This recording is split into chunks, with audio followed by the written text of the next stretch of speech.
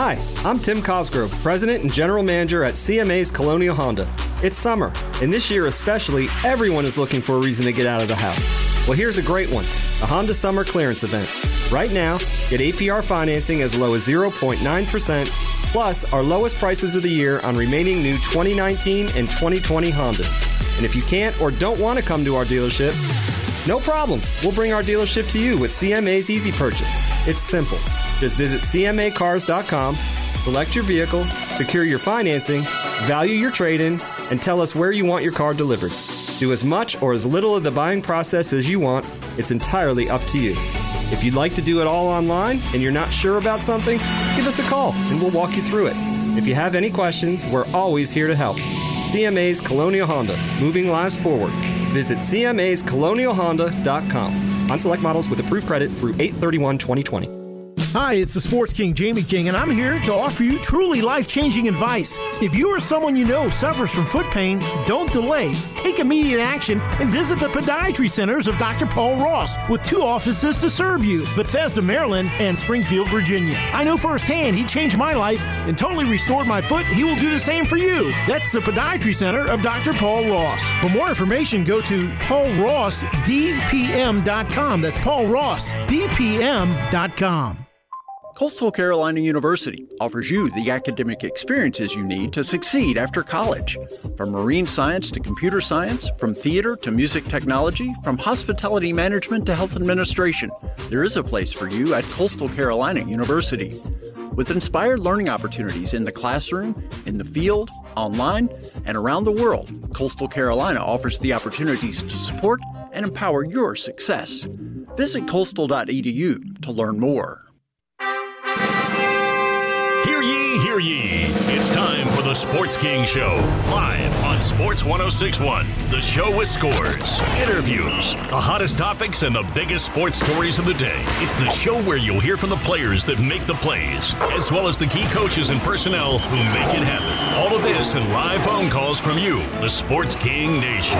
Now, direct from his castle, located in an undisclosed location in the capital city of Richmond, Virginia, let's welcome to the throne His Highness Jamie King, the Sports King, on Sports 1061. And good Friday morning, everybody. Hope you've had a great week so far as we continue to work towards hopefully a new normal as things start to come back slow but sure.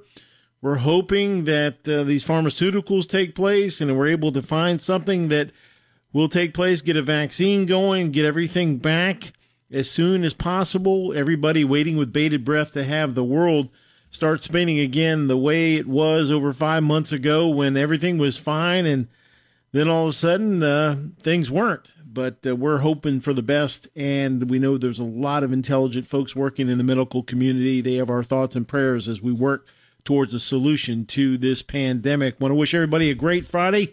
Hope you're doing well wherever you're at, listening around the country, internationally as well. We thank all of you for joining us Facebook Live, Sports 1061.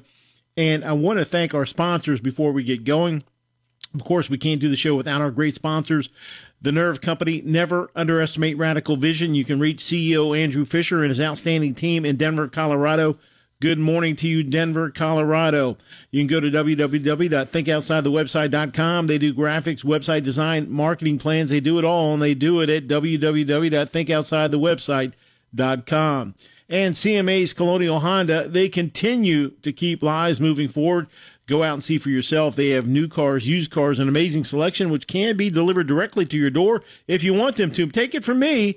They delivered my new vehicle right to the house, did the paperwork, 30 minutes in and out amidst the pandemic. Never thought I'd see that, and they were able to do it. Tim Cosgrove, the outstanding president and general manager, said, listen, not just Sports King, but anybody out there that needs a car, we'll get it to them. We'll take it directly to their house and deliver it with white glove treatment, and boy, do they do that. Tim Cosgrove has the best car selling team in the country. They will make it happen for you every time. That's CMA's Colonial Honda. How about our great friend, Dr. Paul Ross? If you have a foot problem of any kind, Dr. Ross and his staff will get you on the road to recovery with offices in Springfield, Virginia, and Bethesda, Maryland. Join the over 240,000 people that have been through his doors to see the best in the business, Dr. Paul Ross and the Podiatry Center. The Sports King Show features the Ross Rules of Foot Care. It's heard here weekly to help those in need of foot care advice and assistance. And don't look now, but it's the return of the Joe Moglia Report. Of course, that's exclusively brought to you by Coastal Carolina University. Listen to the current chairman of TD Ameritrade, who offers insight on life, finance, and sports. It's heard here weekly on the Sports King Show. It's the Joe Moglia Report. Speaking of Joes, we've got another guy that's no ordinary Joe. He's coming up in hour number 2. Joe Galata, a great friend of mine, a guy that I've respected for a long time. He's a former coach with the New York Football Giants in the NFL. Of course, he had staffs that he built that led the CFL's Grey Cup 6-time champion there, and he's had so many championships and been a part of championships and on the coaching side and so forth. He's also the current president of the American Youth Football, and over 250,000 members in there in terms of the American Youth Football. Does an amazing job for kids and is one of the nicest men I've ever met in my life in terms of stories and the quality of the man. He's just a great guy. You sit down in Florida with him, and when he starts telling stories, you just listen and laugh and laugh and laugh. He's a great guy.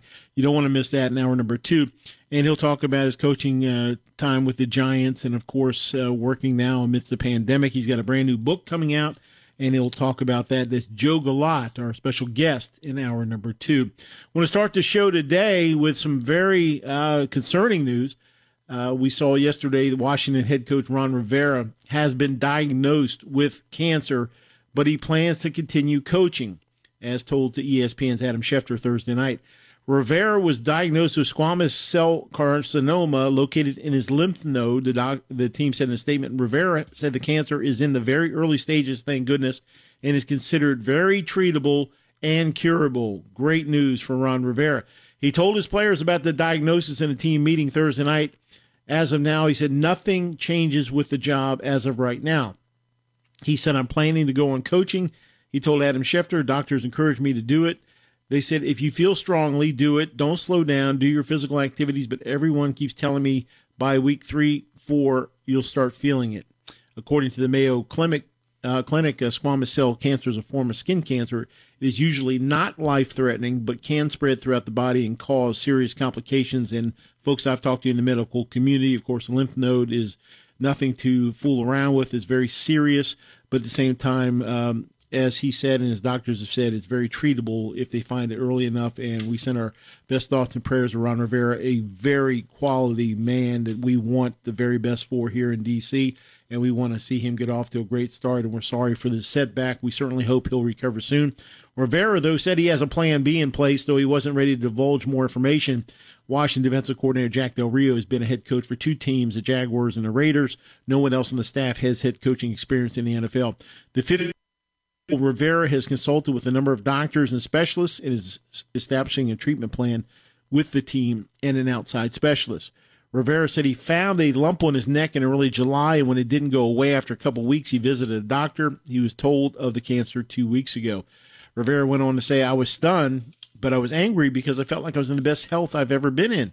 Rivera has led Washington through a tumultuous offseason, tumultuous with a capital T. They put the fun and dysfunction up there.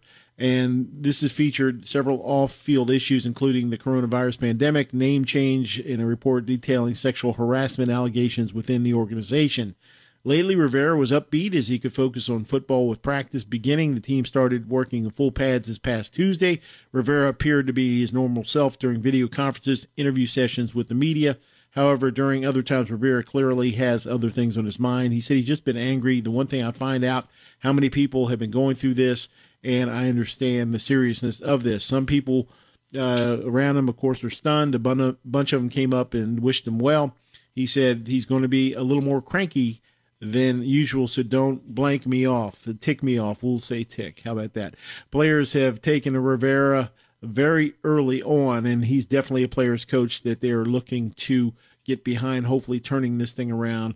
It has been an absolute mess from A to Z in D.C., but Rivera is the one guy that's been offering some stability. So let me tell you from a coaching aspect where we're at here. I hope and pray Ron Rivera is able to make it through the season. I'm hoping that this thing will come and go and he can pick up and continue to move on. Wish him the best of health. But the plan B he has in place, I know what the plan B is. I think everybody sees what the plan B is, and that would be this. If Ron Rivera was unable to continue on the coaching side and had to take time away, you simply insert Jack Del Rio. Jack Del Rio is a quality guy, a quality coach. These guys are both Pac-10 guys, so they know a lot about each other, and they have a lot of respect for each other, obviously on the same staff, and they've been able to be friends through the years. But Jack Del Rio, who was with the Raiders and with the Jaguars, is a guy that demands respect as well. So there's going to be no drop-off from a standpoint of respect. Jack Del Rio demands it. Ron Rivera demands it. The thing about these guys that I love more than anything at Ashburn, in the nation's capital, in the DMV, is the letter A, and that's for accountability, something there has not been in forever in the nation's capital. Because we've had a bunch of guys come here, like the Jay Grudens of the world, that want to put his hand on his chin and look out and say, why me? And you never saw any type of, hey, here's what we're going to do, here's what we're going to do to fix this. It was just kind of like accepting it as it is, and oh, well, we'll try to get it next time. Like the old ball coach, Steve Spurrier, great college coach, but if I had to hear him say one more time during a press conference after a loss, what are you going to do this week, coach, to improve? Well, we're going to pitch and catch, and we're going to throw it around a little bit and work on what we're doing wrong.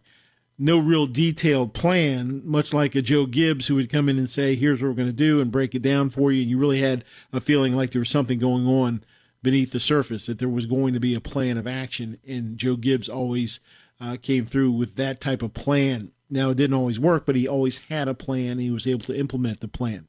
Ron Rivera has a plan. Jack Del Rio has a plan, and we're excited to see it going. We're sorry about this news and announcement because it's something that we definitely are taking serious, and we know that Coach will be better. We're certainly setting our best to him. But Jack Del Rio, should he step in, you're not going to have that precipitous drop-off with Jack Del Rio. He's a guy that knows how to win. He's a player's coach, and the players will run through wall for the guy. I know people that know Jack, and they talk about, the fact that he's very well liked by people. He is demanding. Yes, he wants you to play hard like he did when he played, but he wants a guy that's going to give everything he has, and that's what you want from a coach.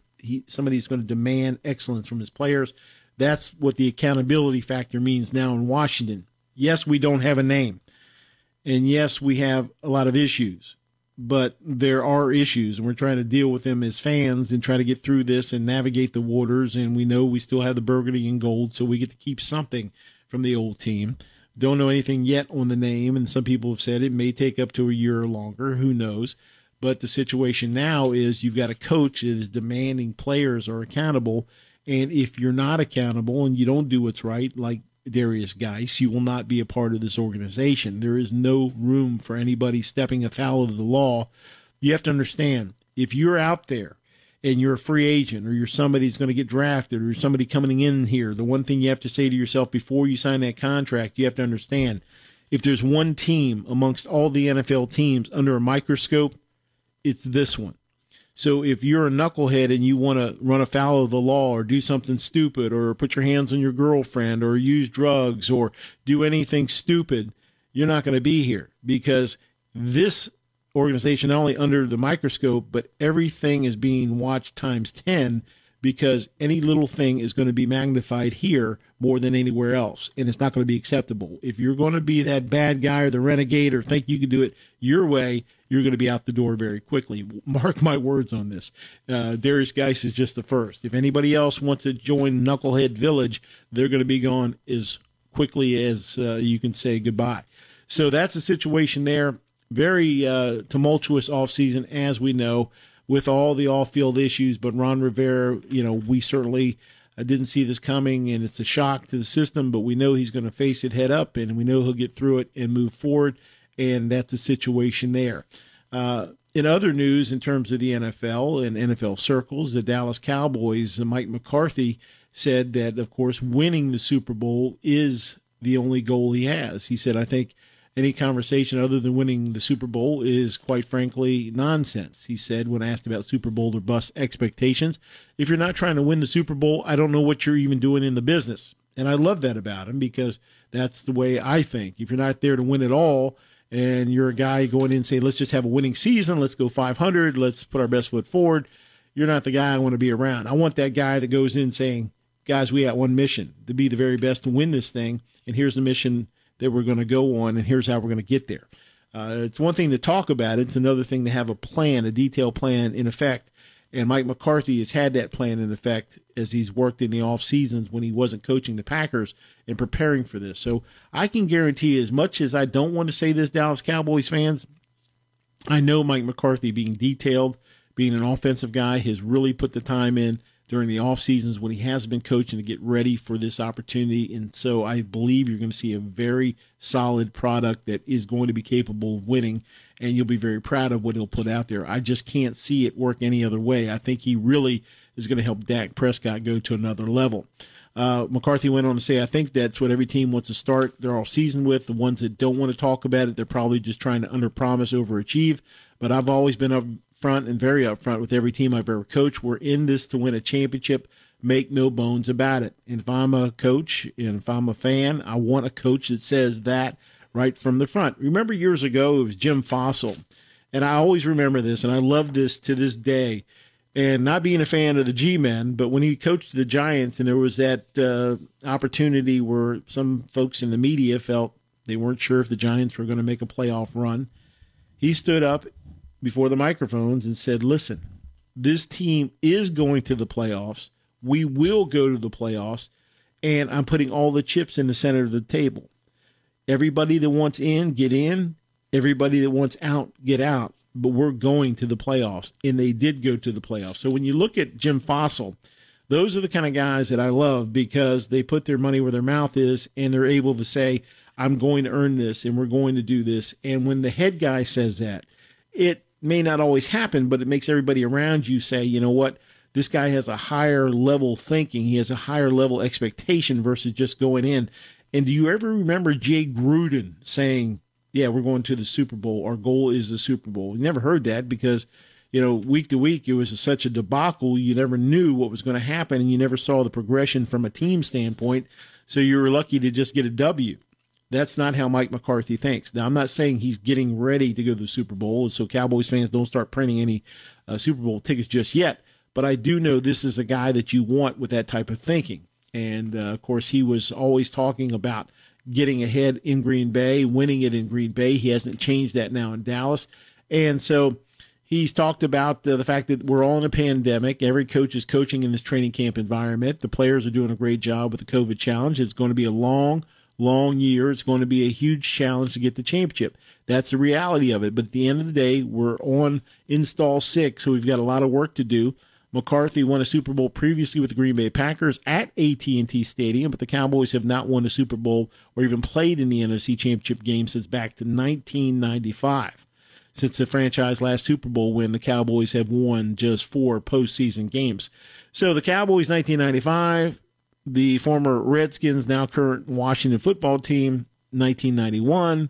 There's been a long drought if you're a Cowboys fan or Washington fan. So that's the situation there with those two teams. But Mike McCarthy, I'm promising you this, you'll see an improved team over Jason Garrett. I mean, Garrett, of course, supposed to be an offensive guru, is now with the Giants. And I kind of hate this because it just looks like you regurgitate and you just send guys around because they coach somewhere. He must know something, so let's put him in as an offensive coordinator. But when you look beneath the surface, what are the G-men getting? You're getting a guy that was okay in Dallas. He didn't do anything spectacular in Dallas, but because he's a nice guy and a former coach, let's make him the offensive coordinator. I would rather have guys come in with some pedigree or something that you can see some promise in. Jason Garrett has been there long enough to where I haven't seen anything that says to me, if I'm an owner, I got to have this guy. I can't live without this guy. He's so talented. I got to have him here. Just haven't done that. Now, Scott Turner, of course, in the lineage of the Turners, Norv Turner and Ron Turner, he's got football in his blood. He's been with Carolina. Wasn't, in my opinion, spectacular. Wasn't a high-scoring offense where you were like, wow, look at that Carolina offense. Look what they're doing, the great things they're doing. So when he came here, while I want him to succeed, while I hope that he succeeds, I don't know that he will because I don't know how that Carolina offense is going to translate here and how it's going to perform in D.C. So that's a question the jury's still out. And then beyond that, we got quarterback issues. Who do we play? The veteran recovering from a horrific injury or the rookie or one-year guy that hasn't had a lot of success? He had a couple games at the end of the year that went well. Of course, the one game he wins early on, he doesn't finish out because he's too busy taking selfies. So you wonder to yourself, it's a youth aspect. He's excited. He's over taking selfies. But how many times do you remember even a picture of a rookie quarterback? And I'm just asking, how many times have you ever seen a rookie quarterback taking pictures with fans and not finishing out a ball game that he was supposed to finish? Think about that for a second. The answer is 0. I've never seen it before. I hope I never see it again. That shows me, while I love the fact that he wants to interact with fans, I want him interacting in the game. This is a victory formation with you, the guy that were basically authored it. You were there throughout the entire 4 quarters. Finish it up. It'd be like a pitcher going 8 innings, getting into the 9th, and about halfway through walking off the field without being asked to and just going over and hanging out with the fans. I mean, come on, you got to finish what you start. And he was just, his mind's elsewhere. He wasn't focusing. Hey, we got the win, so I don't need to go back out there. Of course, they had to go out and finish it without him. And Case Keenum went out and took a knee for him. But it's the situation that he was not mentally there. And that's what bothers me. He wasn't in tune with the score, the time of the game. Finish this out for the next couple minutes. Go ahead, finish the game out. Then go over, and if you want to go up with a band and start playing the drums, I don't care. If you want to go out and play the trumpet, I don't care. But finish the game. Do what you're supposed to do. Be engaged with your teammates. Win the game. Victory formation, hold the ball up, hand it to the coach, whatever you want to do, then go over and sign 1 million autographs. Do whatever you want. But when you don't do that, and you're taking selfies, it shows me maybe I got a guy here that's not all in. Maybe he's somewhere else. Maybe his thoughts aren't here. Maybe he's not thinking about the team first. Maybe he's thinking about other things first, the party and the fun and everything else that goes with it, but not finishing up what he's supposed to. So it's just a little thing, but it could be a big thing. And I think this offseason he's made some strides. We're hearing great things about him losing weight. We're hearing things about him improving overall. So I expect a better Haskins Jr. this year than we've seen last year. I see a lot of improvement, hear a lot of improvement. Hopefully it translates to the field where we can see some big things, because if not, you got Alex Smith, number 11, sitting right there. Kyle Allen also, who knows this offense right there. So we're going to see how it all shakes out in the DMV. We're going to take a time out right now. Come back. We've got Joe Gallant coming up at 11 o'clock hour. We're going to go through the NBA. It's exciting games, and some teams got back on track. All that and more as the Sports King rolls on Friday morning. Hi, this is 3-time Super Bowl champion number 71 of the Washington Redskins defensive end Charles Mann, and you're listening to the Sports King Show live on Sports 106.1. Don't go away. He'll be right back. You're listening to a man whose yoga instructor asked him how flexible he was, and he replied that he couldn't do Tuesdays. It's the Sports King on Sports 106.1.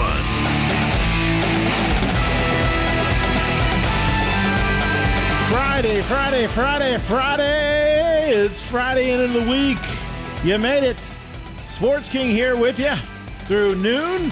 Don't forget, every morning it starts here at Sports 106.1. Big Al, Richmond legend, Sports Phone, 10 to 12. I'm on. He's on 8 to 10 right before me, live. And, of course, after me, we head out to Los Angeles and Jim Rome. I saw something, and I told Ben about it during the break.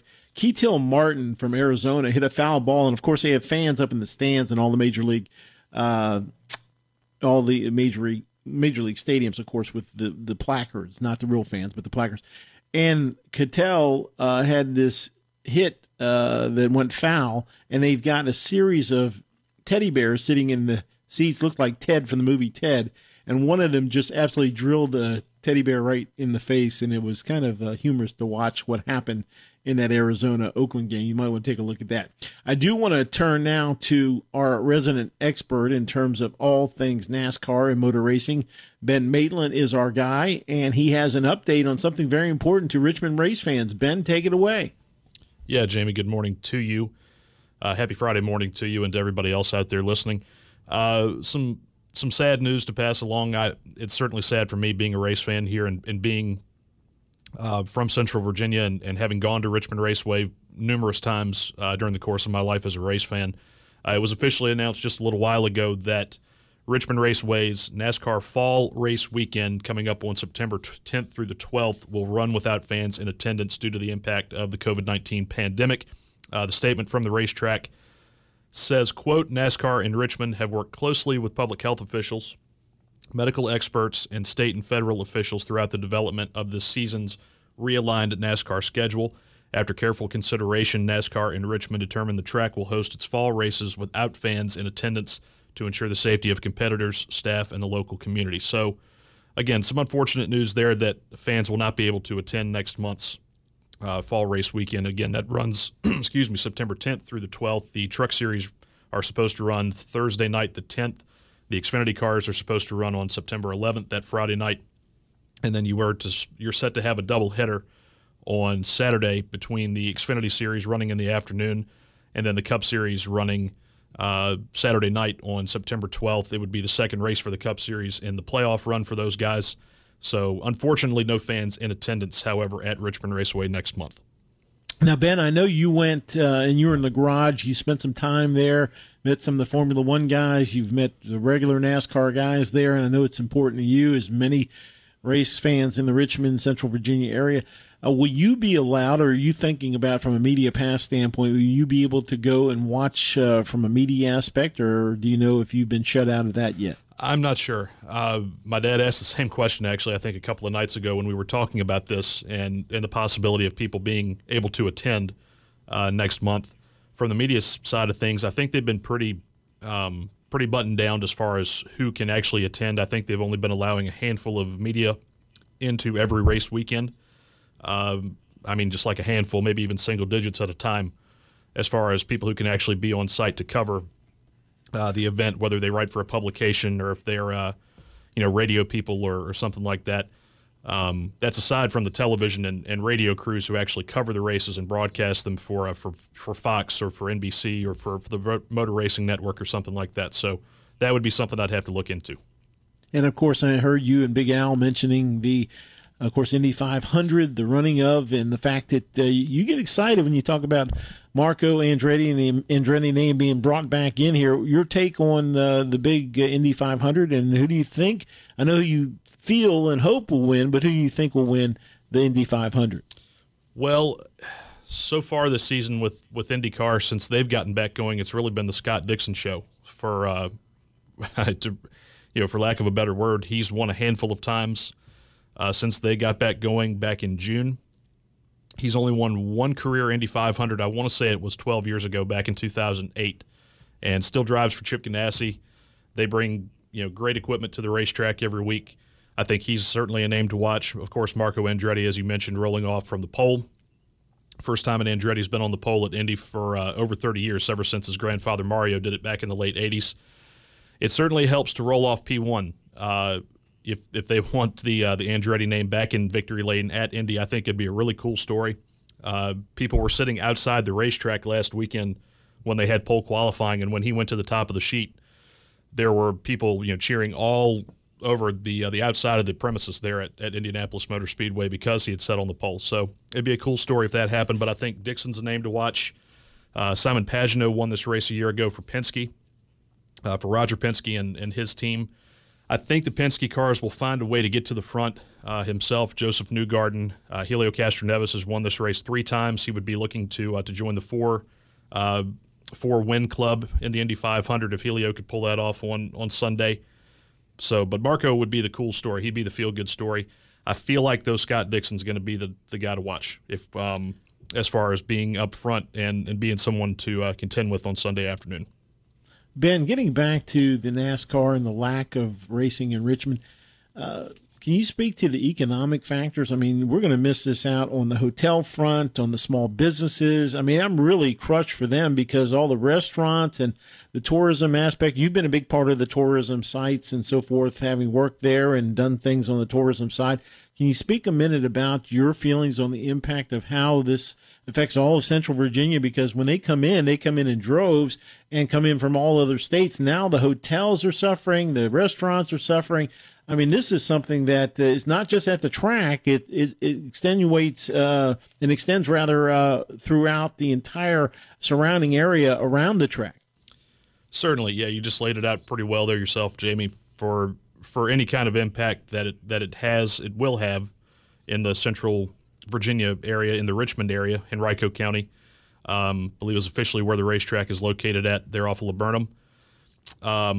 It will certainly impact it. It stinks from that standpoint because you will not have that revenue coming in, like you said, from people who not only come in from this area quite heavily as far as attending the race weekend or weekends, but also people who come from places like Maryland or the Carolinas, Kentucky, Pennsylvania, Delaware. I mean, you name it, you'll run into a license plate there in the parking lot out at the racetrack when they have races here in town. So it's unfortunate, certainly from that standpoint. I know Dennis Bickmeyer, who we had on the show this morning with Big Al, making picks for this weekend's race up at Dover. He would echo that too, and that would be the first thing he would tell you is he feels for not only his people there at the racetrack not being able to have fans in attendance, but also for your hotels, the local community, people who are impacted on this level as far as the financial impact, like you just said. Right, and you had groups like the Flying Squirrels and all the they have a area. partnership I've with seen them. the Top Golfs and all the different little places people go and congregate have all been affected. And I've heard from so many people in minor league baseball taking such a tremendous hit. Of course, now NASCAR in our local area, and I know it stinks. When you say you're sad, I know you really are because it's not just the actual event, it's the people that make the event and the surrounding businesses that make the event. And it makes me happy when you hear, hey, our business is sold out, we've got no rooms left, and we've got food people lined up around the block wanting to get our products and buying our shirts and merchandise, and to see everybody so affected, man. This is why I'm saying this is so harsh in so many ways beyond just the pandemic itself. It's all the trickle down things that really bother me, and I'm certainly hopeful, and I know you are as well, that we can get back to racing soon. And, I'll be back out in 2021, God willing. If 2021. If we can get hopefully everything behind us and come up with some way to really combat COVID to where we can start to get back out in public again, like we any somewhat semblance of normalcy. I know everybody is craving that right now. I know I am. I know you are. I know Al is. Anybody else who is in the building here at our company, we all want it. I know everybody that I know, family-wise, friend-wise, want it too. So when the calendar hits December 31st, I will not shed a tear. I'll put it that way. No, and I don't think a lot of other people Happy will either. New Year, you will mean it I will more mean it than this I think. time. Yeah. I think we'll all mean it more than we've ever meant it before. And we thank Ben for his update on the NASCAR and, of course, Formula One racing. Of course, he'll keep you up to date on any breaking news. Thank you, Ben. Yep. And IndyCar as well. Yep. We want to get to the NBA quickly before we head to our next break. We've got some scores, of course, to go over from yesterday. The Heat defeated the Pacers 109-100.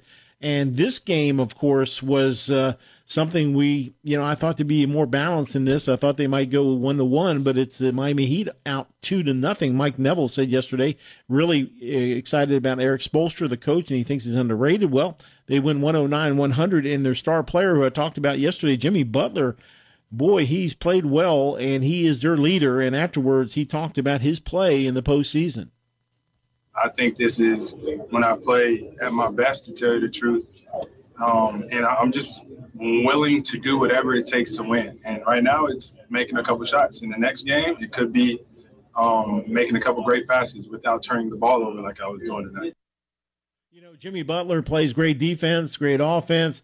He's a distributor. He can get to the basket, shoot the three. The guy has very few weaknesses, if any, in his game, and he led this team yesterday, the Heat, to a 109-100 win over the Pacers. Elsewhere, it was the Thunder and the Rockets. They tangled up, and it's the Rockets extending their lead in their series in the West, 2-0 with the 111-98 victory in this game. Not a real high-scoring affair for James Harden, only 21 points. And most people would say, man, it's a great day, but for him, it's just very pedestrian. But they win 111-98. Of course, here is one of the key plays, James Harden getting to the basket and the foul. Harden drives on Schroeder. The strength of Harden. Count it. And the foul. Chance for a three-point play for Harden. And the Rockets back within one. See, There you go. Whenever you need a basket, you get it to James Harden. He's going to find a way to get it done. And, of course, they'll have Russell Westbrook as soon as possible. And a guy that can come in there and really ignite things. But if they're winning and they're up 2-0, they've done it without some missing pieces. But wait till everything comes together. And they're playing small ball. It's working out really well for them as the Rockets go up 2-0 on the Thunder. Elsewhere, as predicted yesterday, my team, the number 1 seed, who I felt will win this all, the Milwaukee Bucks, they turn it around, even their series with the Magic of Orlando, 111-96 in this one. And I'll tell you what, Giannis is a guy that has to stir the drink. Came back with a strong game, 28 points, 20 rebounds, 5 assists for the Greek Freak. Afterwards, he praised the effort in this victory. Led was able to set the tone, then G. Hill, then Wes, then Brooke, then me, then Chris, everybody, the whole team was playing hard. And, when we play hard defensively, we're hard to, get beat. So he did an amazing job. Amazing job indeed in this one. And, of course, Orlando, who surprised Milwaukee, basically went out and punched the champ in the face, and the champ responded with a win, evening it at 1 apiece. In this game, Brook Lopez showed up with 20 points, Eric Bledsoe 13.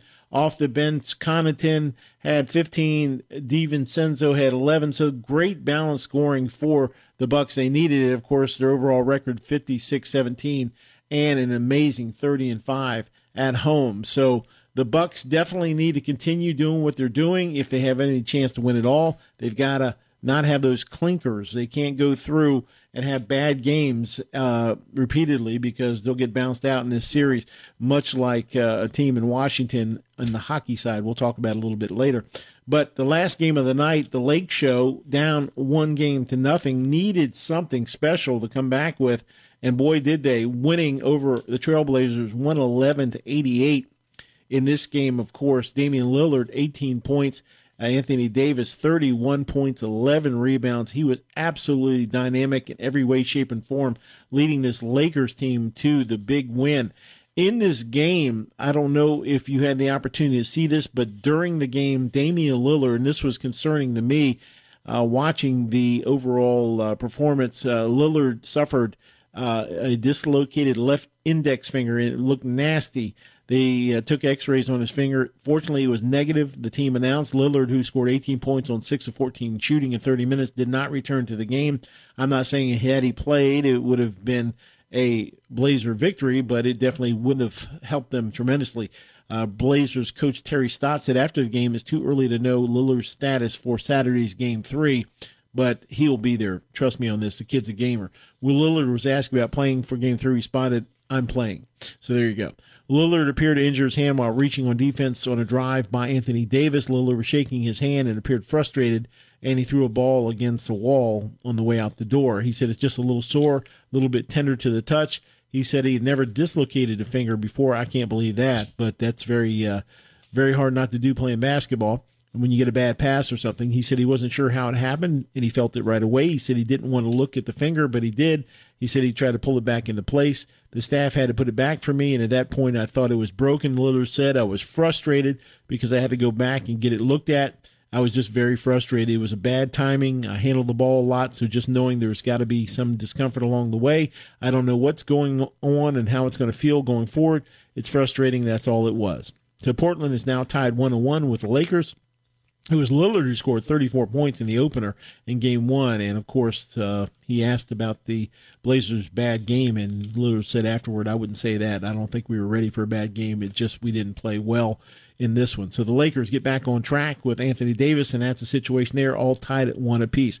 Don't forget, coming up here in the 11 o'clock hour, it's Joe Gallant, former coach with the New York Football Giants and also the president currently of an American Youth Football. All that and more as the Sports King rolls on Friday morning. Hi, this is Philadelphia Eagles All-Pro running back Brian Westbrook, and you're listening to the Sports King Show on Sports 106.1. Hi, I'm Tim Cosgrove, President and General Manager at CMA's Colonial Honda. It's summer, and this year, everyone's looking for a reason to get out of the house. Well, here's a great one, the Honda Summer Clearance Event. Get APR financing as low as 0.9%, plus our lowest prices of the year on new 2019 and 2020 Hondas. Can't get out? We'll bring our dealership to you with CMA's Easy Purchase. Just visit CMAcars.com and do the entire buying process online. CMA's Colonial Honda, moving lives forward on select models with approved credit through 8/31/2020. Looking for a top-tier university that is affordable? Coastal Carolina University offers more than 100 undergraduate and graduate programs designed to help you earn your degree. Visit coastal.edu and learn more about the Coastal commitment to student learning and student-led research. Coastal Carolina University is consistently ranked as a top best value university in the South. Visit coastal.edu to learn more and schedule your campus tour. You're listening to the man who thinks that Velcro is nothing more than a ripoff. The Sports King on Sports 1061.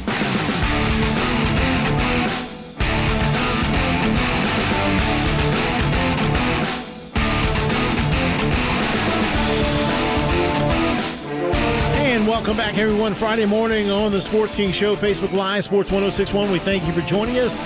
Coming up in about 10 minutes, it'll be Joe Gallant, the former position coach for the New York Football Giants. We'll talk about that, his time in Canada. He's a legend in Canada, and also the president of the American Youth Football Association. We'll talk to him about that. And he's got a brand new book out. We'll talk about all of that with Joe Gallant coming up in the 11 o'clock hour in Montreal. Of course, he's in Montreal enjoying himself there. And we'll catch up with Joe here at the top of the hour. Want to let you know that Fox Sports, this is a follow-up to yesterday's story. They say Tom Brenneman will not be a part of its NFL broadcasting team this season after he used an anti-gay slur on the air on Wednesday during the Cincinnati Reds broadcast. Fox went on to say, "We are extremely disappointed with Tom Brenneman's remarks during Wednesday's Reds broadcast."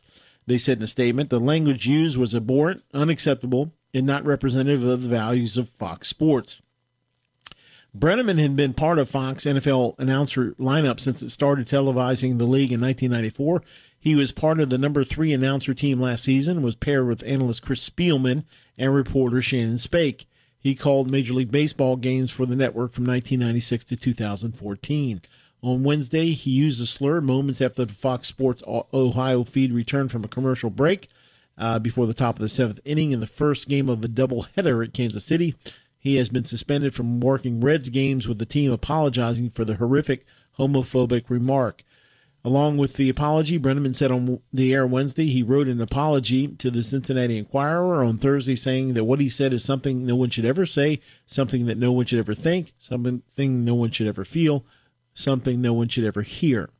He said, "I used a word that is both offensive and insulting. In the past 24 hours, I have read about its history.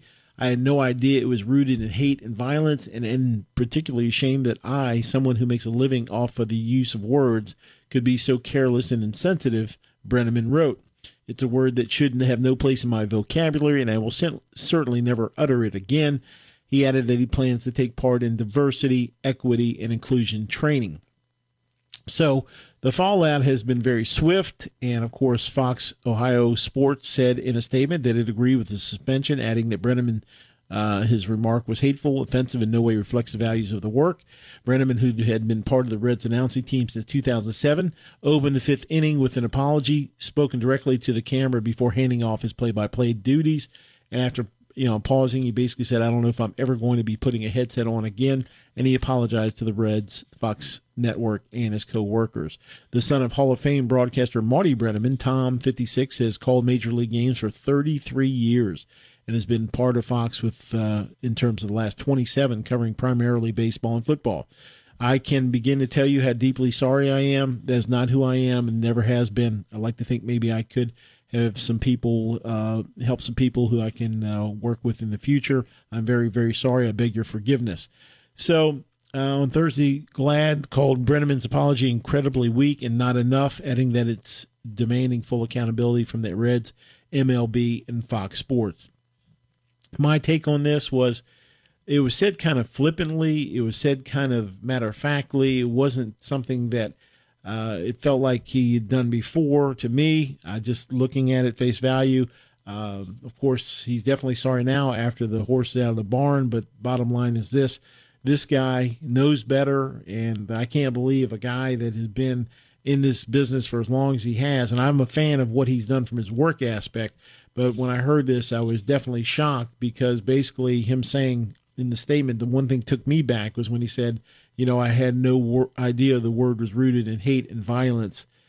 That one kind of fell flat for me because it's a hate-filled word against a group of people that don't want to hear that word. And basically, for him to utter it the way he did, I'm stupefied is the word, I guess, for me, is knowing the business we're in. And it's a privilege to wear a headset and work for any station in America to be able to talk to people like you out there listening now. And, my personal views, anybody's personal views, anybody's hate-filled speeches, anything, there's no space for any of that in anything we do in terms of broadcasting. And if you have negative personal feelings, those are things you better keep them very internal if you're that type of person, because if it comes out and you utter it, I don't care if you're on air, off air, anywhere out somewhere having dinner and you get loud and drink and say something you shouldn't say, it's going to ruin your career or ruin your life in many ways. Look at Jimmy the Greek. What he said was devastating. He was out at a function and basically somebody put a mic in his face. He'd been drinking heavily and he uttered some things. The next thing you know, he's gone and never to be heard from again, basically. Tom Brenneman, I don't expect to ever be behind a microphone again. And the reason is not my feelings. It's just the fact that right now, especially in 2020, with the way things are and the way we're trying to include people and make people feel comfortable and have a coming together of sorts, if you will, across this world, this type of thing right here is a death knell to a career. And I just don't see how any way he can make it back from this. And like they say, an apology, just saying, hey, I'm sorry, I didn't mean to do it. That's not really going to work in this situation. I did want to turn our attention to a news and notes aspect in terms of the NFL, something I read that I wanted to pass along to you, and that is in regards to the Kansas City Chiefs. They have banned headdresses, face paintings, and the Arrowhead chop. Okay, how do you feel about this? 804-327-0888. You for it? You against it? I remember being in Atlanta and being far away, and I've been down to Tallahassee. When you get within shouting distance of the stadium, I mean quarter mile, half mile, you'll hear and you feel the thunder of the dun dun dun dun dun dun dun, dun, and you know you're getting close to Atlanta Stadium or Tallahassee because you hear that, and it's part of the excitement of college football. Now the Chiefs have basically said, and once again, getting on my soapbox for a second, Washington Redskins bad, Kansas City Chiefs, hey, that's okay. But we're going to ban the headdresses in the stadium. We're going to ban the face paint in the stadium. And we're reviewing whether to ban the Arrowhead chop. So here's my question for you. If you're a fan of the Chiefs, let's say you have 75,000 people in the stands, and you score a touchdown, you get a first down, you start moving your hand forward in a chopping motion, or they're going to have chop police. Somebody's going to come and grab you and escort you from the stadium, basically banning chopping from the stadium, whether you're an Atlanta Braves fan, whether you're a Florida State fan, whether you're a Kansas City Chiefs fan. And I just am still shocked. I mean, you look at these names, and I'm not saying anything against an Atlanta Braves name. I'm not saying anything against a Chiefs name. All I'm saying is, in the context of everything, of what's offensive and what's not offensive, I'm just saying, is there a level playing field here, or is it just basically, hey, because that team in Washington has got other issues too, let's pile on and let's go after them in so many ways. And don't get me wrong, they're an easy target because of the things that happen in that building. We know that, but there's other issues out there. But so the Chiefs have banned the Native American headdress, face paint, and are reviewing the chop. So who knows if they'll have that for the world champions, and who knows if their name is still under review or not. We don't know. We haven't heard anything. And of course, one of the comments from Kansas City was, we are grateful for the meaningful conversations we've had with all these American Indian leaders. It's important that we continue the dialogue on these significant topics. We look forward to continuing to work together in the future. The Chiefs said this week that they plan to have fans at their home games, at least early in the season. They said they would cap attendance for those games at 22% of Arrowhead's capacity, which they listed at 72,936. That would mean about 16,000 fans would attend early season games, including the NFL's Season 10 opener, Chiefs at the Houston Texans. And it's good. I would like to see at least 20% capacity in stadiums. At least some people should be able to watch football games. Just my take, and that's my feelings on it. I don't think there should be no fans in the stands. There can be some fans in the stands safely. Somehow, some way, we can figure this out. At least 20% capacity for maybe this year until we figure this thing out. So that's the situation there with the Chiefs. Going to take a timeout right now. Come back in the 11 o'clock hour. Our good friend Joe Gallant, Montreal, Canada is where we're going to head. And he's going to talk about the Giants, his new book, and the American Youth Football Association as the Sports King rolls on Friday morning.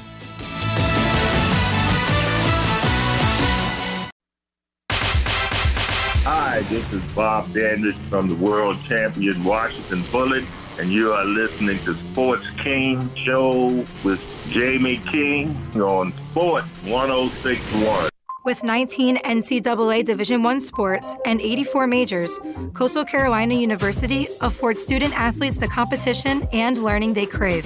From FBS football to ladies volleyball, from championship baseball to ladies lacrosse, from business to theater arts, Coastal Carolina University offers a depth of learning both on the field and in the classroom.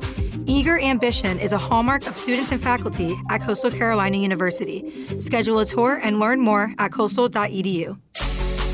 Hi, I'm Tim Cosgrove, President and General Manager at CMA's Colonial Honda. It's summer, and this year especially, everyone is looking for a reason to get out of the house. Well, here's a great one, the Honda Summer Clearance Event. Right now, get APR financing as low as 0.9%, plus our lowest prices of the year on remaining new 2019 and 2020 Hondas. And if you can't or don't want to come to our dealership, no problem. We'll bring our dealership to you with CMA's Easy Purchase. It's simple. Just visit CMAcars.com, select your vehicle, secure your financing, value your trade-in, and tell us where you want your car delivered. Do as much or as little of the buying process as you want. It's entirely up to you. If you'd like to do it all online and you're not sure about something, give us a call and we'll walk you through it. If you have any questions, we're always here to help. CMA's Colonial Honda, moving lives forward.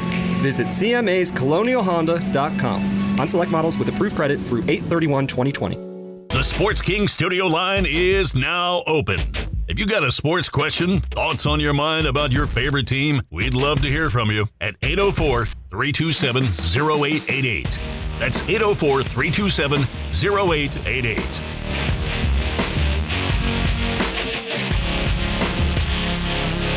And welcome back Friday morning on the Sports King Show. We want to thank our sponsors, for which we can't do the program without. We want to thank the Nerve Company. Never underestimate Radical Vision. You can reach CEO Andrew Fisher and his outstanding team in Denver, Colorado. Good morning again, Denver. And go to www.thinkoutsidethewebsite.com. They do graphics, website design, marketing plans. They do it all, and they do it at www.thinkoutsidethewebsite.com. How about our friends at CMA Colonial Honda? They continue to keep lives moving forward. Go out and see for yourself. New cars, used cars, an amazing selection, which can be delivered directly to your door if you'd like them to. President General Manager Tim Cosgrove has the best car selling team in the country. They can and will make it happen for you every time at CMA's Colonial Honda. And my great friend, Dr. Paul Ross. If you have a foot problem of any kind, call Dr. Ross. His staff will get you on the road to recovery quickly with offices in Springfield, Virginia and Bethesda, Maryland. Join the over 240,000 people, which I'm one, that have been seen by the best in the business. That is Dr. Paul Ross in the Podiatry Center.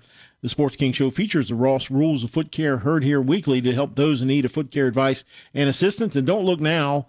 It's a return of the Joe Moglia Report, brought to you exclusively by Coastal Carolina University. Listen to the current chairman of TD Ameritrade, who offers insight on life, finance, and all kinds of news in terms of the sports world, everywhere else. It's heard here weekly directly on the Sports King Show. It's a return of the Joe Moglia Report. And now we turn to our special guest, another Joe, a special Joe, a longtime friend of mine, a guy that have so much respect for and have enjoyed spending time with. When I'm down in Florida, last time I was with him, we rode around in the golf cart, and I don't know if I've laughed as hard with the stories that he tells. And this guy is a walking encyclopedia of football, and we welcome to the Sports King Show, Mr. Joe Gallant. Joe, welcome to the show. Thank you, Jamie. My pleasure being here. Well, you're in Montreal now. Tell us what's the weather like? How are you doing amidst all this craziness? How's it going for you and your family? Well, the weather is fine. It's beautiful. As you know, the mountains of the Laurentians north of Montreal is my location at this point.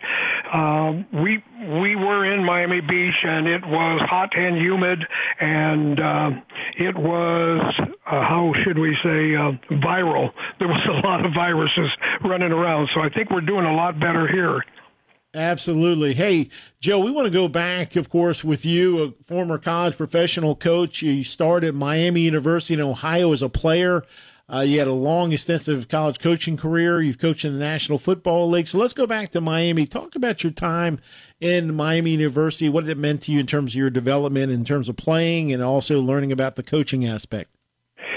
I was not the biggest guy in the world, and what the Mid-American Conference usually does is they look for that second-level player, you know, the guy that isn't 6'5" and 300 pounds. That's that I fit under that, a little bit under that. So I was being recruited mostly Mid-American Conference schools, and Miami of Ohio at that time, there was two guys that did the College Football Today every Saturday. One of them was Ara Parsegian, and the other one was Paul Dietzel. That's way back, but Ara Parsegian, of course, a legendary coach who was national champions at Notre Dame, and actually was succeeded by a guy named Dan, who was Rudy's coach. In other words, Ara was Dan Devine. Right there, and won the national championship before Rudy. I guess Rudy was probably the team manager or something at that time. And then Paul Dietzel was the coach. Back in those days, LSU was a dominant power like they are now. So those two coaches, both Miami graduates. And every year I would hear them talk about it, and it ended up I ended up being recruited by a guy named Carm Koza, who I later spent a lot of time with at Yale University. He's the winningest coach in the Ivy League. So it was easy to choose a college, even though it was 300 miles away from my hometown. My parents weren't very happy, but after everything evolved, and maybe 10 years later, I was lucky enough to be inducted into Miami's Hall of Fame by Ara Parsegian, my dad's hero. So it all came back to work very well for all of us. It's funny you said that because Mark Mosley, a great friend of mine, played for the Redskins, MVP of 1982. We talked about his opportunity maybe making the Hall of Fame one day, and he said the saddest part is his father and his coach had since passed. He said that was probably one of the things that I wanted the most, to have those two men that I had so much respect. To see that, for your dad to see that with Ara Parsegian must have been such a special moment for you. Yeah, it was great. It was amazing, and the practices every day. You know, it was like hot and nasty, and you didn't really want to dress to go out to practice, and you'd go out to practice, and somebody would say, "Hey, who are those two old timers over there?" And it would be somebody talking to maybe our coach, or our coach was John Pont, who later became coach of the year at Indiana University. But they would say, "Who are those two guys over there?" And say, "Oh, that's Paul Brown and Weeb Eubank."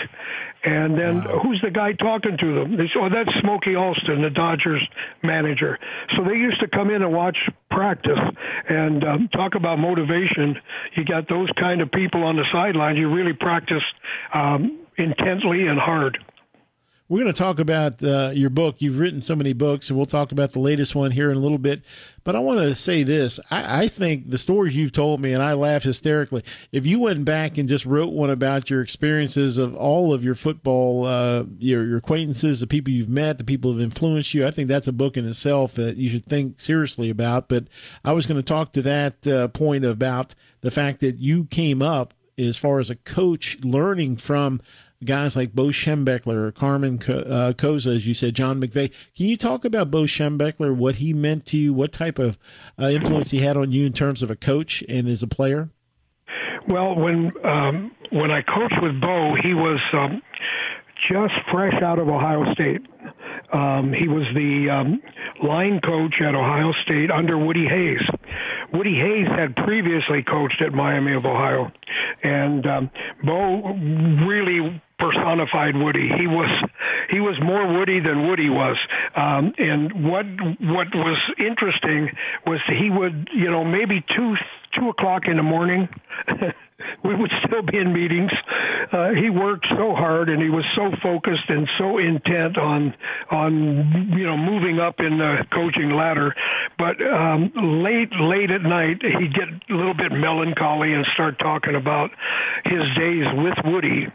And I swear he had tears in his eyes talking about how that worked. But then it became, when he went to Michigan, it became like the biggest, hottest rivalry between two people ever on the planet.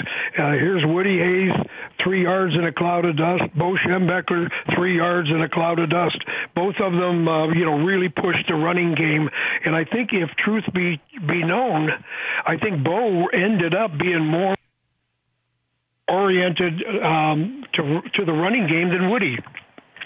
Can I ask you this, because many people don't know that of course Bo played or tutored under Woody in terms of learning from him and so forth. And the two questions I have for you: do you think the hatred and the anger between Ohio State and Michigan was derived from the fact that they were together at one point? And do you feel, the second question would be, do you think they are more alike than people would let on due to the fact that they, sure. And the they thing had so that much I always in common? remembered about Woody was that if he got his feet under, your dining room table and talked to the mother, that kid would end up at Ohio State.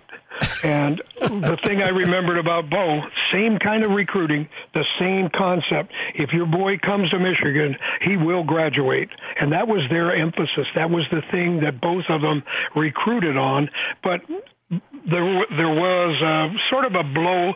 What would you call it? They would exaggerate the dislike, and it was not a dislike. It was they idolized each other. I remember talking to Woody one time. Woody was a big wrestling fan, and he used to come and watch us practice our wrestling at Miami, and we would have a conversation, and he'd say, Bo runs the ball more than I do. That was his favorite expression. He runs the ball more than I do. So what Bo would try to emulate Woody in almost every way, but there was a deep respect and a deep love for each other. Now, the alumni, that's a different story. They tell stories about the way the alumni treat the visiting team, and that they would try to block the bus from coming into the big house. When the team's driving in by bus from the hotel, they'd try to block the bus. They'd bang on the windows, and they would, give the one-fingered salute and all of that. However, at Ohio State, they were greeted about the same way. The Michigan players coming into the horseshoe, that was a little bit tougher too, because they had to go through a lot of student housing, and you wouldn't believe some of the messages written on the dormitory windows. So I would say this: the two coaches loved and respected each other, but I think the alumni, to this day, that's the game. If there's ever a lull in practice, Woody would say, okay, wait a minute, you guys aren't interested, you don't want to play, you don't want to get interested in the Indiana game, okay, we're going to run some Michigan plays at you. Wow. during the midseason, and that would get everybody fired up. So both of them aimed for that last game of the year, and it really is one of the oldest rivalries.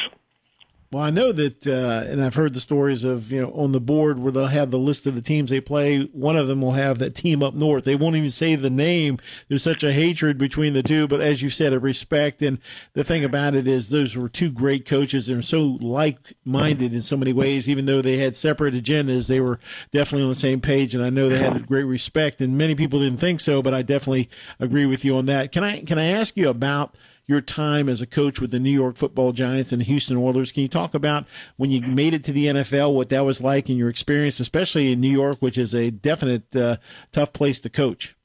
I was really fortunate. Throughout my career, I've I've always had the great players. Sort of lucky to just land in those positions where I had. As an example, New York, we had 2 of the linebackers were all pro, 2 of my 3 linebackers, and we used to call, it was Brad Van Pelt, Harry Carson, and then we called Brian Kelly the other linebacker, and Brian was a great player as well. And what I'm left with is in football, it's great to have great players, but it's really great to have a great quarterback. And we were always a little bit lacking. We always had good defense. We always had good running backs, but I really didn't have the pleasure of coaching one of the great ones, like a Brady, like a Montana. Boy, that would have been fun. We instead had to do a lot of what they call root hogging. We had to play a lot of tough defense, and New York always has been known for their good defense. And I had Harry Carson the first year that he made All-Pro. You know, a lot of people don't know this, but he was a down lineman in college. He was a down lineman, and then Brad Van Pelt was a defensive back at Michigan State. So here we are, 2 All-Pro linebackers. Neither one of them had played that position until they got to the pros. And then Brian Kelly was our cerebral guy. I mean, he was the guy that could make a lot of adjustments, played on the weak side, but he would tell everybody what to do and when the formations would come out. So I was very fortunate to have the great players there. Houston Oilers, same thing. We had a guy named Alvin Bethea who was All-Pro maybe 4 or 5 years, and Alvin he came to me about the first week I was there, and he said, I've heard that you're really tough on drills. You really work the guys on drill. He said, I'm All-Pro. I don't know if I can hold up under that kind of pressure. I said, well, Alvin, here's the deal. All you have to do is be first in line for all of the drills, and then I'll make that drill a little shorter, and then you can rest. So he believed me. Yeah, he believed me. So he actually would jump in front of the line, and it was 110 degrees in Texas. We always trained outside of Houston. They said the humidity is not as high in the hill country. You know what? 110 degrees is 110 degrees everywhere you are. It didn't matter about humidity. So anyway, I would get Alvin, and I'd work him just as hard as I could. I mean, I would give him a long, hard drill, and he would look at me like, if this is the short drill, what are the other guys doing? But that was probably his best year. He ended up being, in the second game of the year, he ended up being NFL Player of the Week, and he had 3 sacks, blocked a kick, and made an abundance of tackles. And after the game, he wanted a hug, and I refused him. I said, no, there's no way. After the way you complained all during training camp, no, I think you're going to have to earn your way. Anyway, when he made All-Pro and made the Hall of Fame, this was years later. I saw him at a players' dinner, NFL players' dinner prior to the Super Bowl, and he came over, tapped me on the shoulder. He says, "Can my wife and I sit here?" And I looked up, and there he was. I said, yeah, maybe. And he said, oh, come on. And he said, look, he showed me his ring. This Hall of Fame ring is, he said, that's part you. I said, well, I wish you'd have told me that at training camp, because you never appreciated me then. So he sits down and he tells me the story. He said, when I was inducted into the Hall of Fame, I was the last guy they chose. I was last on the docket, and I was wondering why. I've been a great player, and some of these guys, didn't show me much respect by putting me on last. So, lo and behold, as he got up to get his gold jacket and his ring, out of the other side of the stage comes his son in his flight uniform. He was one of the F-15 pilots who did the flyover prior to the game. Wow. And as he's telling me the story, he's got tears in his eyes. And I have to admit, I had some tears in my eyes, too. What a story. There he is, wondering why he's last. His son had to get from the airport. The F-16s don't land on a small airport, so he had to get. They had to land in Cleveland and then drive to Canton, and his son made it in time for him to be inducted. Oh, what a special story. Joe Galata, our special guest this morning on the Sports King Show. Of course, he was a coach with the Giants, the Oilers. He is the current president of the American Youth Football Association. And, folks, he's learned from the best, and he has such great advice. We're going to talk about his books coming up. Also inducted to the Miami Redhawks Hall of Fame. A great player, a great coach. He's done it all. Before we go to break, just one question for you. With the New York Football Giants, they've got Joe Judge there now, and they're saying that he's being harsh. He's making guys do push-ups and do extra drills, and they don't say it's going over very well in terms of his old-school approach, in terms of holding guys accountable, doing extra work, and they're saying that some of these guys may kind of revolt against this. What's your take on the old-school, new-school aspect? Do you think the old-school type things that you did will play today? You think there's a spot for that? As far as I say, it's accountability more than anything. What's your take? Well, obviously, the harder you work, the luckier you get. I think that was Vince Lombardi's quote.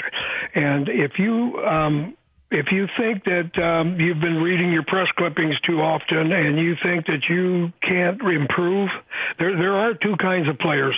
There are the kind of players who have natural ability. They can go out and everything comes easy to them. They make the worst coaches.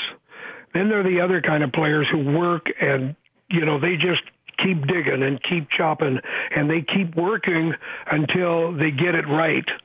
Those are the kind of guys that go into coaching, and normally they don't relate very well to the player who has that natural ability. And I'm not saying every player with natural ability doesn't work hard, because when you get that player, that's the special guy. That's the kind of players that excel, and every sport has them. The Michael Jordans and the Wayne Gretzky and all of the great football players that had that natural ability that came to them, but they also had the fire in their belly. When you got that heart and you got the ability, that's when you have the all-pros. That's when you have the great ones. But what a lot of players don't relate to is what it takes to get it done.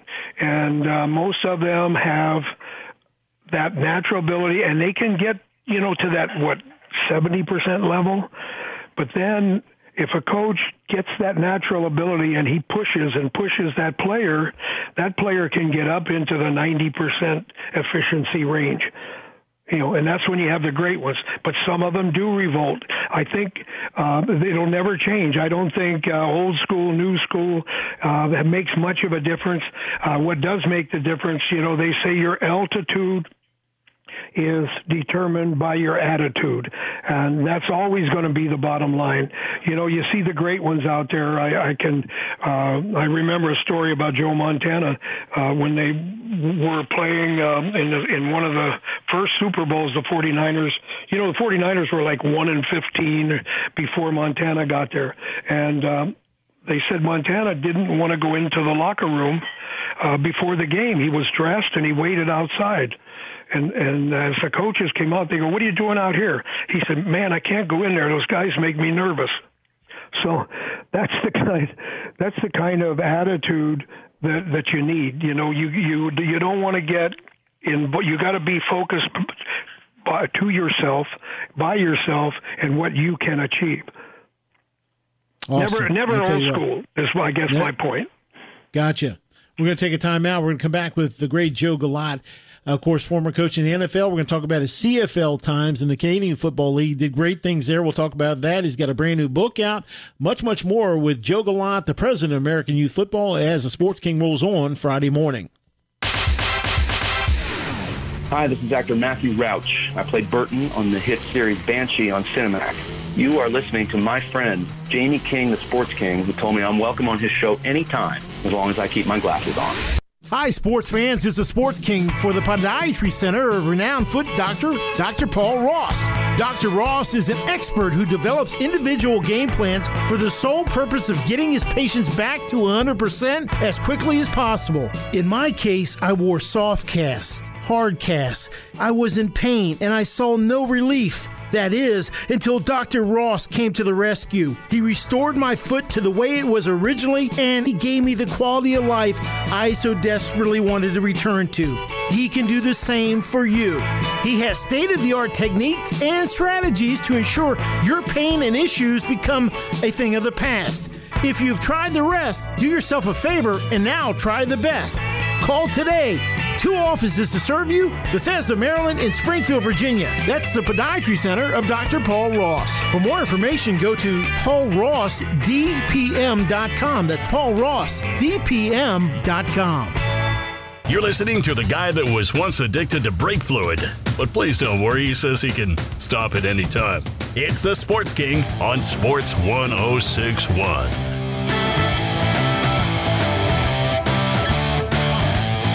And welcome back Friday morning. Hope you've had a great week, and we're closing it out with a great one. Joe Gallant, our great friend, Montreal, Canada, living the life. Got out of Miami, now in Canada.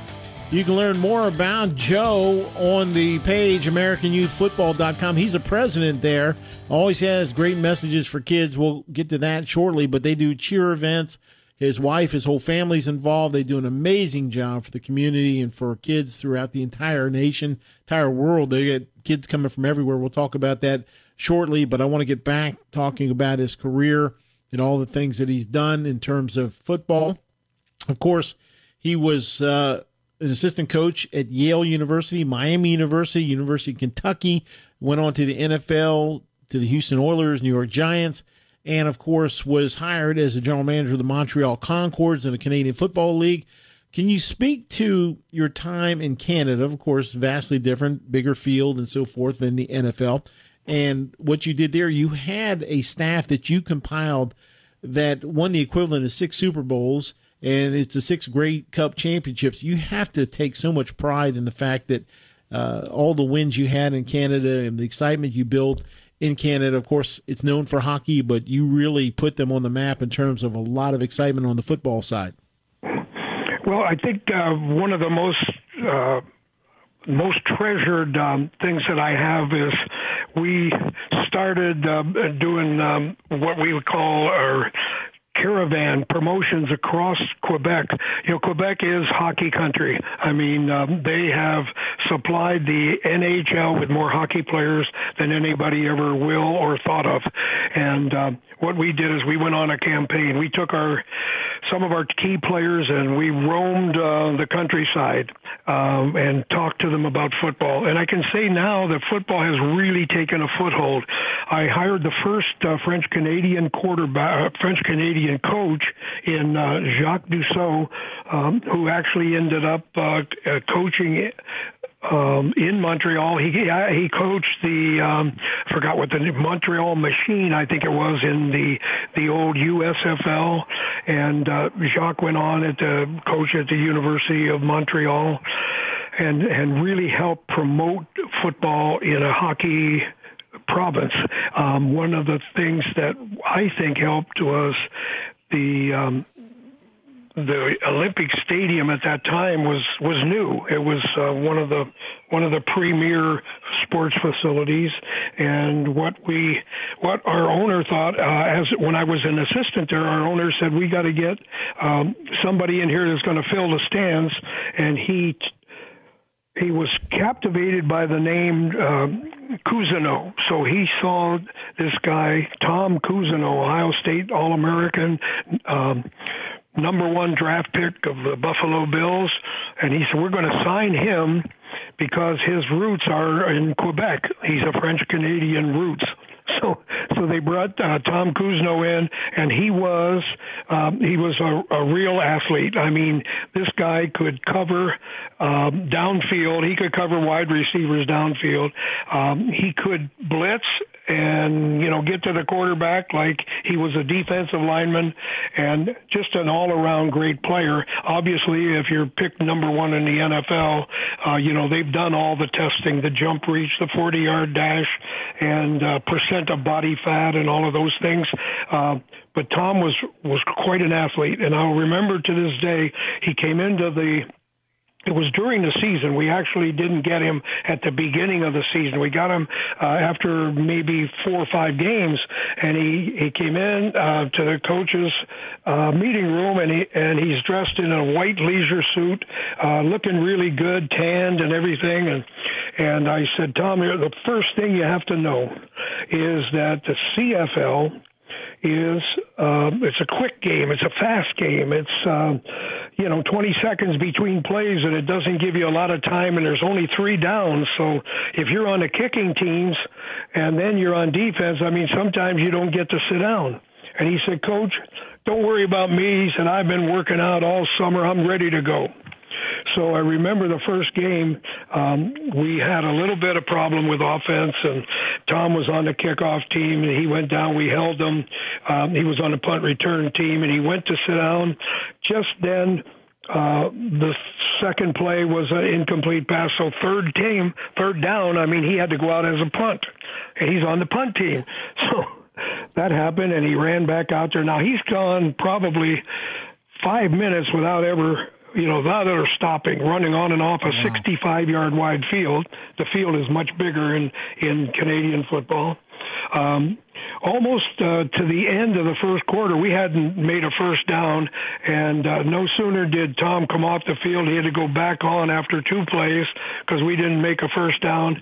And I remember over on the sidelines, they put some oxygen on him. And he's breathing hard, and he looked at me and said, Coach, do we ever score on offense? So he quickly learned that the CFL is a fast-paced game, but was an amazing player. We had some other players on that team that were were famous. We had Fred Biletnikoff, who had come up here after his Oakland career, after being most valuable player in the Super Bowl.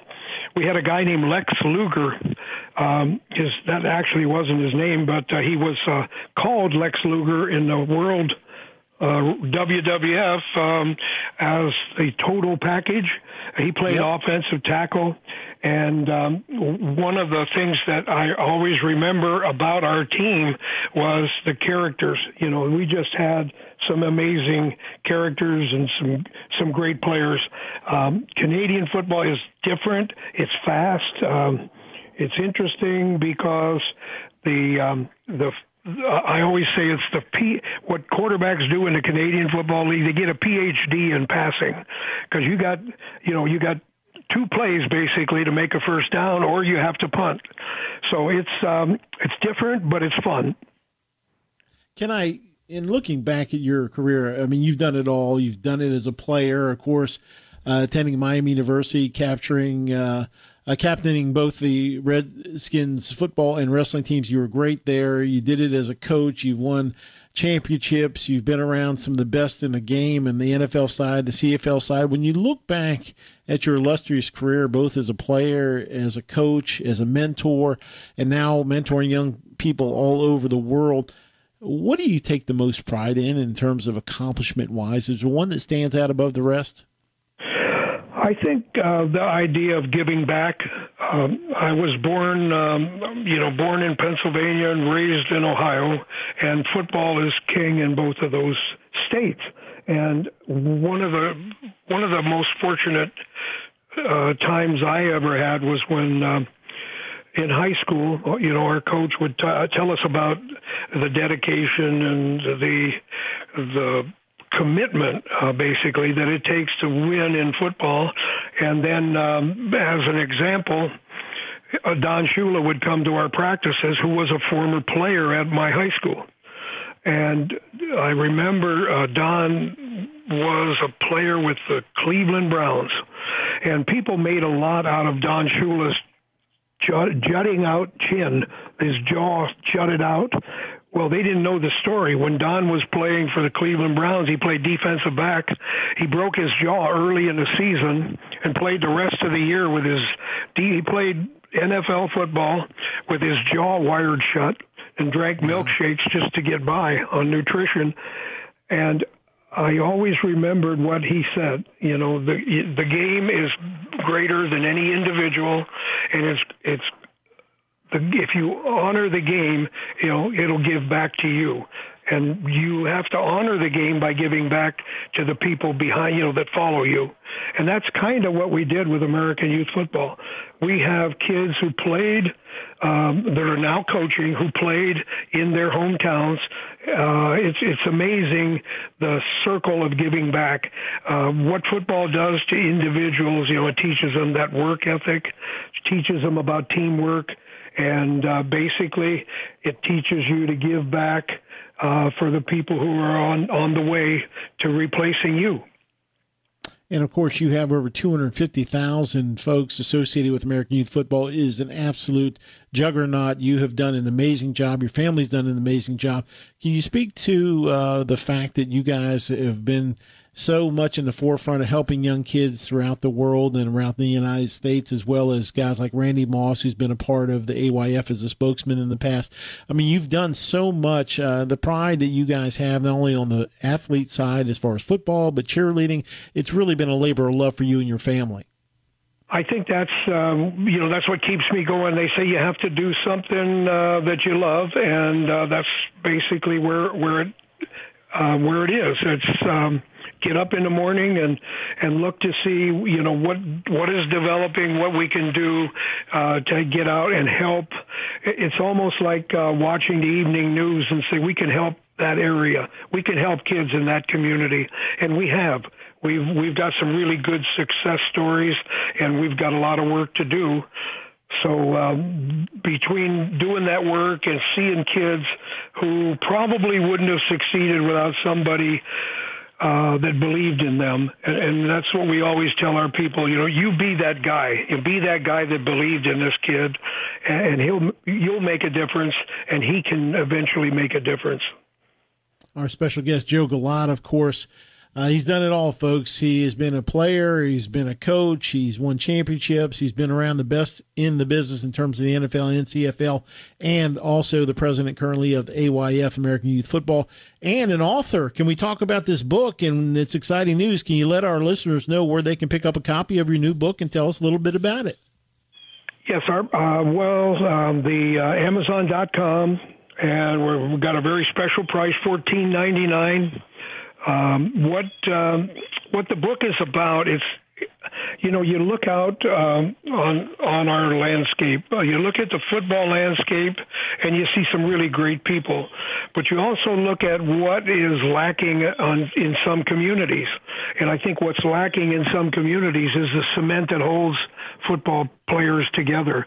It's that pride, the self-identity. It's the valor, and I use that word because it takes some valor today in this world to stand up. The follow the follower is very common. Everybody can follow the follower, and it's kind of keep your head down, don't make any noise, and people will ignore you. And that's almost what people now, they want to be ignored rather than be the leader. So the book is Lessons in the 100-Yard Classroom. And the lessons from the 100-Yard Classroom basically are the same things that we hold true to our American values. It's that whole idea of none of us are as big as all of us together, as the sum total of all those parts. And what we are trying to do now, I think, is to bring the confidence back to our youth. I think we've had so many criticisms of our leaders on either side that our youth don't know where to go. I think it's a confusing time. And also, you know, there's people who talk about screen time. Ironically, the screen time used to be rationed off. Parents didn't want their kids to watch too much of TV, too much of video games. And now look at everybody. We're all doing Zoom. We're in classrooms, virtual classrooms, and the screen time is dominating our world, and it's not healthy. Psychologists tell us, this isolation and quarantine that everybody's going through is not healthy. It's not. We're social animals. We need other people, and that is basically what I tried to get to in my book. I wanted to tell stories of real people and how they connected with other people and the teamwork that it takes, and the family unit is another theme that rings through the book. The Earl Campbells, who, when their first signing, as they get drafted and sign they sign their contract, Earl built a house for his mother. When Earl made, I remember about deep into his career, mid through his career, one game he was 250 yards rushing, and they asked him at the end of the game, "Well, why did you accomplish all of that?" And he said, "Well, my mom was in the stands today." So that's the kind of, want to promote that family value. I remember we had a big problem re-signing a linebacker when I was with the Giants named Brad Van Pelt. And they had talked to him. I mean, this is when $1 million players started to become common. And they were talking to him about a big contract, but he just didn't want to sign for some reason. And Wellington Mara, the owner, said, "Could you take him out to dinner and see what really is going on here? We got to get him signed." So we went to dinner and we're talking, and I said, "Brad, you really got everybody worried. You know what Wellington Mara told me?" He said, "Once you're a giant, you're always a giant." And he wants you to always be a giant. But he said, "What does it take to get you signed?" He said, "Nobody's really asked me the bottom line." He said, "It's not the money." He said, "If my dad could see me play, if they would fly my dad to the home games, I'd sign tomorrow." Well, that was amazing, because the cost of a airplane ticket compared to a cost of a pro contract. They signed him the next week, and his dad, sure enough, was there at every game. And I remember, maybe 2 years ago or 3 years ago, there was his son went to Colorado State, and there was a terrible storm in Colorado, and they showed a picture of this one lone guy up in the stands, braving all of that weather, the rain and the sleet and the snow. And there it was. That was Brad Van Pelt all alone up in the stands to watch his son play. So I think that perpetuated itself. The idea that my dad, I want my dad to watch me play, and as a dad, I'm going to watch him play. Joe Galata, our special guest. Joe, I've got about a minute left, so I'm going to try to get two in real quick. Do you think there'll be a college and pro football season, yes or no? I think there will, yes. Limited, but there will be, yes. And the final minute, can you please give us a message of hope for the situation we're going through right now? Because you're a very positive guy. We'd love to hear something real quick before we end the interview here, as far as what you think we can do to get through these times, which are very tough for everybody. Well, I think there's no greater country than the United States of America, and I know that our people are working diligently to come up with not only the cure, a vaccine, but to come up with the protocols to get us through this. And we have to cooperate. We have to be a team. And if we have to live behind some plexiglass for a while, if we have to wear a mask, let's do it, because we can beat this bug. All right, Joe Galata, our special friend, Montreal Canadian. My best to you and your family, and in Montreal, Canada, and of course, author of the book Lessons from the 100-Yard Classroom: How Youth Football Teaches American Values and Valor. You got to pick this one up. Joe, thank you so much for jumping on today. We look forward to hearing from you again, and hopefully seeing you soon. You take care. My best to you and your family. Thank you, Jamie. The same to you. Joe Gallant, our special guest, is going to take our final timeout, come back. Ben's got a lot of news and notes, all that and more as the Sports King closes it out on this Friday morning. Hi, this is Mark Mosley of the Washington Redskins, NFL MVP in 1982.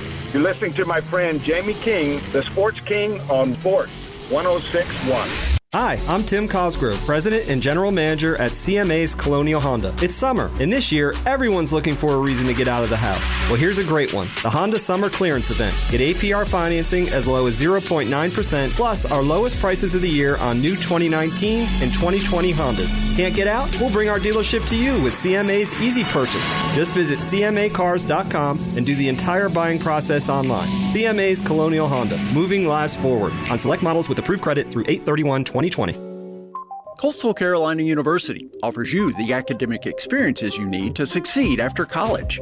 From marine science to computer science, from theater to music technology, from hospitality management to health administration, there is a place for you at Coastal Carolina University. With inspired learning opportunities in the classroom, in the field, online, and around the world, Coastal Carolina offers the opportunities to support and empower your success. Visit coastal.edu to learn more. Welcome back. You're listening to a man who is cooler than the other side of the pillow. It's the Sports King on Sports 106.1.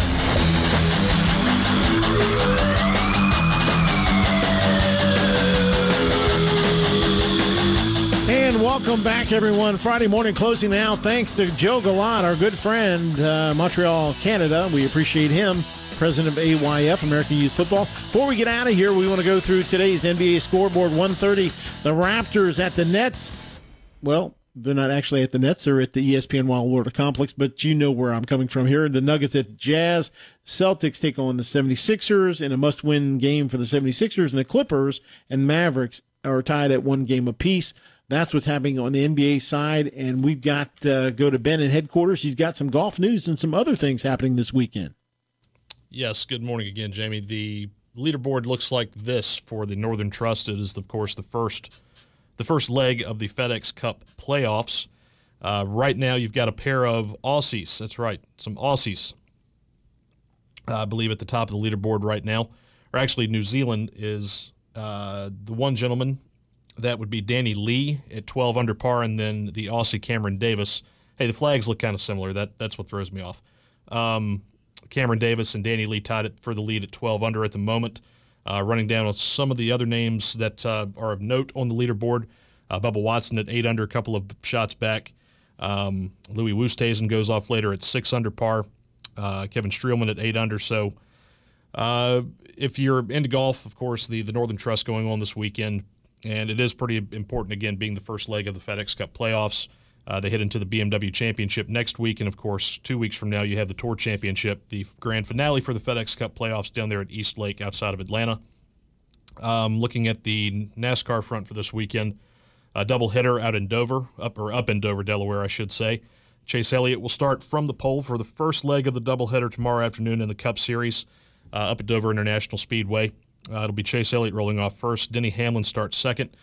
Martin Truex Jr., Clint Boyer, Joey Logano, Jimmy Johnson, Brad Keselowski, William Byron, Kurt Busch, and Kevin Harvick round out your top 10 starters. And as we mentioned a little while ago as well, Sunday afternoon, I believe the green will fly around in the neighborhood of 2:30 on NBC. It'll be the 104th running of the greatest spectacle in racing, that being the Indianapolis 500. I know I'll be tuned in. Marco Andretti leads the field to the green flag.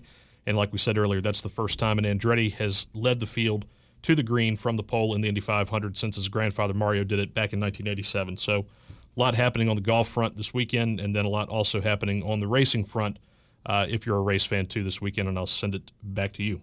Absolutely. And one note, of course, Tiger Woods was 3 under, opened up with a 68 in that tournament. So I can't believe he's that far back. The leader 12 under now, so he's got a lot of ground to make up this weekend. But, of course, that's the Northern Trust in Boston. Of course, $9,500,000 on the line. Your defending champion is Patrick Reed, and Ben was great on that update on the NASCAR side, and of course the Formula One and all of the situation with the Indy 500. Of course, all the excitement. And Ben said, "Hey, this Marco Andretti. Hey, everybody's talking about him. He's on the pole, and as you say, when you roll off first, you got a great a chance as anyone in terms of winning there. So hopefully that first place pole situation will allow them to roll off and have a good run this weekend. Of course, the Minnesota Timberwolves, want to let you know they won the top pick in the 2020 draft lottery. This was Thursday. Of course, the Timberwolves ended the season with the league's third worst record. Of course, they'll be followed by the Golden State Warriors, who had the second worst, and the Charlotte Hornets and Chicago Bulls in the draft, which will take place on October 16th. There's a lot of steps left in the journey for us, but today was a significant one. Timberwolves president of basketball operations, Gerson Rosas, said, "We're excited about the potential level of player we can add to our organization, but at the same time, we're going to be very aggressive and look at every avenue to improve this team. We have two young stars in Karl Anthony Towns out of Kentucky and D'Angelo Russell that we're building this together with. We've got a great team of young core that's going to be great in the future. It's not the youngest team in the NBA, but we have a lot of upside. Basically, this is going to allow us." Some people are saying Carmelo Anthony is a guy that may leave where he's at now and maybe end up there. Guys like that, veteran, they're trying to bring some veterans maybe that contracts are up to bring in to try to do some things. LaMelo Ball is projected as maybe the number one player in the draft. He might be their target. I'm not sure about that. A lot of people have different takes on who's the best player right now. I don't know if he is the guy, but he definitely is going to get some major consideration. So our special thanks again go out to Joe Galat, the president of American Youth Football. We appreciate him joining us in hour 2, and we thank all of you for joining us throughout the week. It's been a long week, but we got a lot of sports going on, happily. Major League Baseball, got some things happening there. And, of course, we're excited about the weekend with all the racing news Ben just mentioned, as well as the golf. And, of course, the NBA playoffs in the NHL. Unfortunately, the Capitals fell short yesterday 4-0. Don't get me started on that. It was so disappointed they did not come to play, and they were just not the team. Give Barry Trotz and the Islanders a lot of credit. They had their number, and the Capitals can go get their golf clubs. That's going to wrap it up for Ben. I'm Jamie. Have a great weekend, everyone. We'll see you next week for the Monday edition of the Sports King Show. Have a great weekend.